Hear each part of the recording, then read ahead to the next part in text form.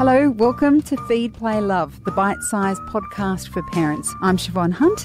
This is a show all about parenting. I speak to experts and carers about everything from fussy eating, toddler behaviour, sleep and more. Little children have big emotions, happy, sad, angry. The way they express these emotions can be challenging for parents. But it's important for us to help our children understand what they're feeling and to be able to talk about it. This is called emotion coaching, and Anthony Samaan, early learning educator at Samaan and Slattery, is here to talk about it a bit more. Hi Anthony, how are you? I'm really good. How does emotion coaching work? Well, I am so excited to talk about this topic, I have to tell you, because it is something that I think most people struggle with, that is talking about emotions. And, you know, emotional coaching is a way of helping children learn to become adults who function really well in a world of chaos. But it also requires us, first and foremost, to think about our emotional intelligence as adults working alongside the emotions of young children. So I can share with you some things that we can do if that's helpful, and Definitely. Also talk about how we can increase our emotional intelligence as adults so we don't get all wobbly when we see a child trying to learn to behave in ways that we think are acceptable. So Yeah, totally. yeah. So let me just share a first tip. I think number one is to really connect with children. Be aware of your child's emotions. Now, you know, like adults, children have good days and bad days. Strangely enough, we don't let children have bad days. We accept it when adults wake up on the wrong side of the bed, but we expect children to wake up on the right side of the bed. So kind of connect with your child's emotions. That's the first thing. Be aware of what's going on. Now, that requires adults to be present and be connected to their child. Be open to what your child's going through. You know, I mentioned a while ago that most children would trade their parent in for their favourite toy. Yes. I mean, that's reality. We can't expect a 2.5-year-old or a 3-year-old to act like a 24-year-old. They haven't been on this planet long enough. So understand what your child's going through.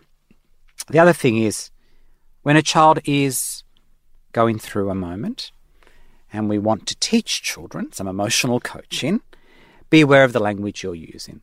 We don't need to get all academic with a child. It's not helpful. You're talking to a 3-year-old. Their language is developing. They're learning how to use language appropriately, but we can expose them to new words, no doubt. But I would name the language. I'd use language that names the behaviour for that child. So things like, looks like you're really upset. Is that how you're feeling? I mean, start using that language and allow the child to respond. If they say no, or they walk away, give them breathing space, and then resume that conversation. Always listen with empathy and tell that child, because we want to coach them on emotions, tell them it's okay to feel that way. Do you know, something you mentioned about that, because I am thinking of a specific example for myself this morning, but with a 6-year-old. Yeah. My daughter didn't want to go in my son's seat because I had to drop her and her cousin off, and her cousin wouldn't fit in that seat, but my daughter's a little skinny rake, so she could. Yeah. And she got so distressed, and I'm sorry to say I really lost my patience with her, and I couldn't. I was trying to get my head out of you have to get in this seat. It's a 10-minute ride, and if we're late, we're going to be late. I'm going to be late to work. I've got all these things to do. And I was just kind of, it was like a brick wall. But when you just said then, say, you look upset, is that how you're feeling? Actually asking her that question as a 6-year-old, she would have responded, and actually talking to me would have stopped her crying and hitting me. Absolutely. I mean, here's the thing. You know, I often hear about people saying, and those, you know, for example, who work in early childhood programs and other settings with young children, you know, children have to sit where we tell them. I have a seat at my dinner table that no one else is allowed to sit on. It's my seat. And when guests come over, say, where shall we sit? I say, anywhere but not here. And I know it sounds strange, but I don't want someone to ask me to sit somewhere else, because that's the seat closest to the kitchen, which means I'm available to serve you. It's not being rude. I'm claiming my seat to make your experience joyful. Now, for children, they may not extend it in that way. but that's where they want to sit. Like, I often think, why am I arguing over a seat? If you want to sit there, honey, and you're going to be safe, that's fine. But only when they have a choice. Like, I would not give a child a false choice. If there is no choice, and that's the only booster seat in the car, that's it. Unless they want to walk, that's the seat we're sitting in. But I would explain that to the child, say, I know you're upset, but mate, this is the only seat you can sit in to be safe. And how do you deal with that when you've acknowledged their feelings and you're saying, but this is the only option, and they're still upset, they're still crying? Is it okay then to let them express those emotions and not try to... Because I couldn't placate her. No. She was just not going to be okay with it. I did in the end manage to stop her from being upset by distracting her with a conversation about how to train your dragons. Is that the approach you take? Because I think as a parent, when you hear the advice about how to talk to a child, and when it doesn't work, you think, I must be doing this wrong because they're still upset. Is there space for that in this approach? There is, but it's okay to be upset. Do you know what I would say to her? Looks like you're really upset. Hey, thanks for sitting in that seat. I'm going to give you some time on your own. I won't interrupt you. I'll be driving. When you're ready to chat, have a guess where I am. I'm in the front seat.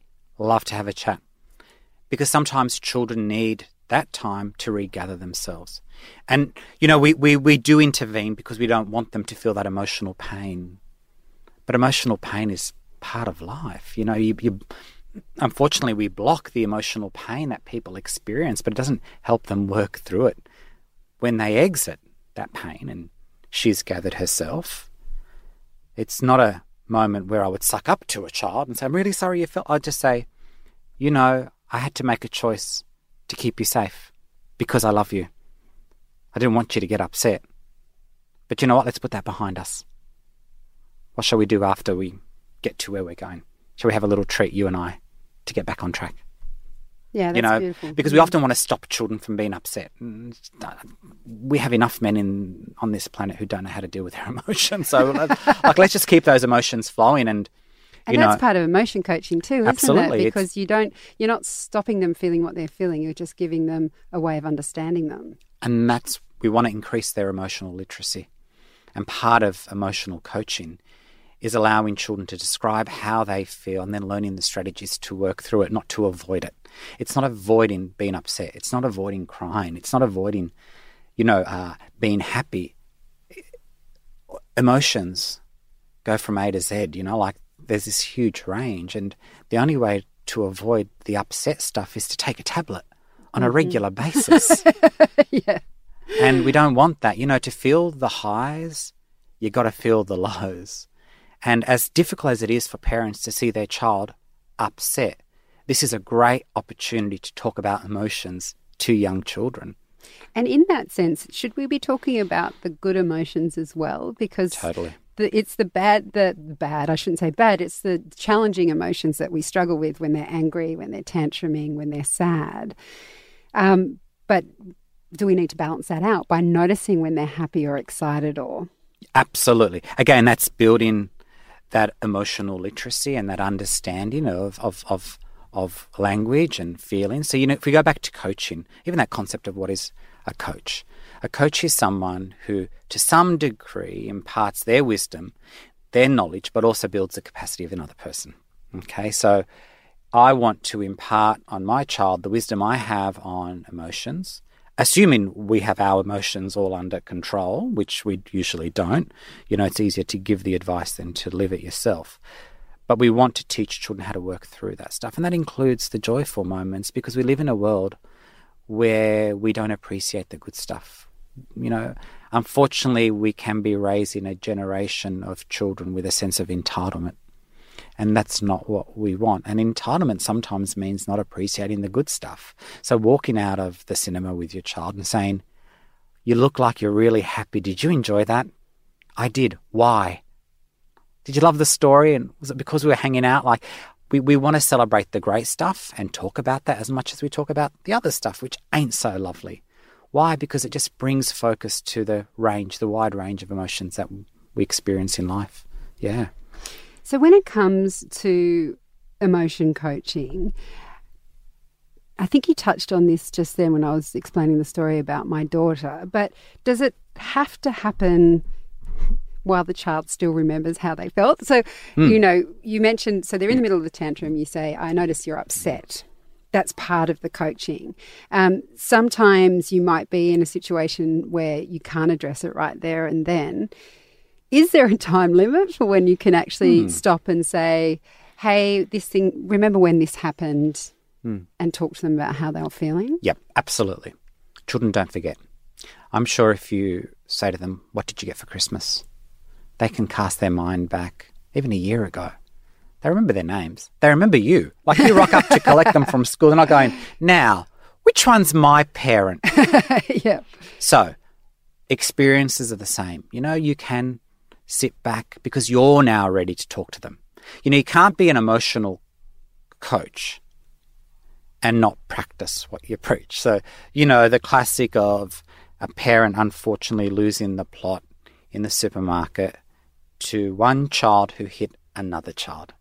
And you're saying to your child, don't treat your brother like that. And you're like losing the plot. It's like, wow, I think you better calm down now because you're sending the wrong message. So here's the short answer. You can go back a day later, 2 days later, Friday night when you give them a bath and saying, I was just thinking about Tuesday. Don't know if you remember it that clearly, but I do. We were in the car and you got a little bit upset. I'm just wondering how you're feeling right now. Now, don't give them a lecture. You don't want to go, next time it happens, I don't want you to do that, because that's not an emotional coach. That's just someone who's been painful. Yes. Because it's not as simple as giving someone an instruction and saying, don't do that again. Because we're learning. It takes time to learn a skill. And these human beings have been around for 3 years, 2 years, 4 years. They're still figuring it out. So I would just say, I walked away feeling quite upset to see you upset because I love you. And we're going to have moments like this. You're going to get upset again. But I love that you calmed yourself down and we're having a good time now. End of story. That's what I would do. So you can, now, if you want to investigate what happened, just be really upfront. I'm still interested to know why you got so upset. What made you sad? Or what made you angry? And if they probably just sit there quietly playing with the bubbles in the bath, but at least you've planted the seed there. Yeah. With, you mentioned a few times now about the adults in this equation. I often feel like I'm learning alongside my kids. Yeah. Should we view our own learning process? Because so many of us didn't have this kind of education when we were growing up. Dare I say it, particularly men, particularly dads. So how can adults approach this if they're trying to coach their child and bring them up well, but they feel like, hold on a second, I'm not sure that I'm quite qualified for this? Yeah. A couple of things that I would do is know what triggers your emotions as an adult around your child. Okay. And there are things that trigger our emotions. Like, for example, I don't like when my child falls apart in the shopping centre in Coles on aisle 3. It just triggers. There's something about, because it always happens at this station where the chocolates are, and the woman probably looks at me and goes, they're back again. Yes. And it triggers something in me called shame. Or I just feel like I'm a failure. So number one, identify what's going on for you. The other thing I would do is I would jump online as a parent and do one of those free emotional intelligence tests. Figure out how emotionally intelligent you are. You can't be a swimming coach if you can't swim. Like, it's just pretty basic. So to be an emotional coach, to teach your child about their emotions, figure out your strengths and the areas that you need to improve on. So in tandem, you're learning as your child's learning. And that's one of the best gifts you can give your child, is to say to them, and you know what? I also got upset when you were upset. And mummy or daddy, I'm still trying to figure out how to stay calm. Like, we're all what I would call under construction. We're all learning. There's no manual. You know this to being a parent. So if we can commit ourselves to learning about our emotional intelligence and what triggers us, then we will learn to be calm in the face of a challenge. And which probably means the child's going to listen to us more than when we're also losing the plot, because, it's just how it works.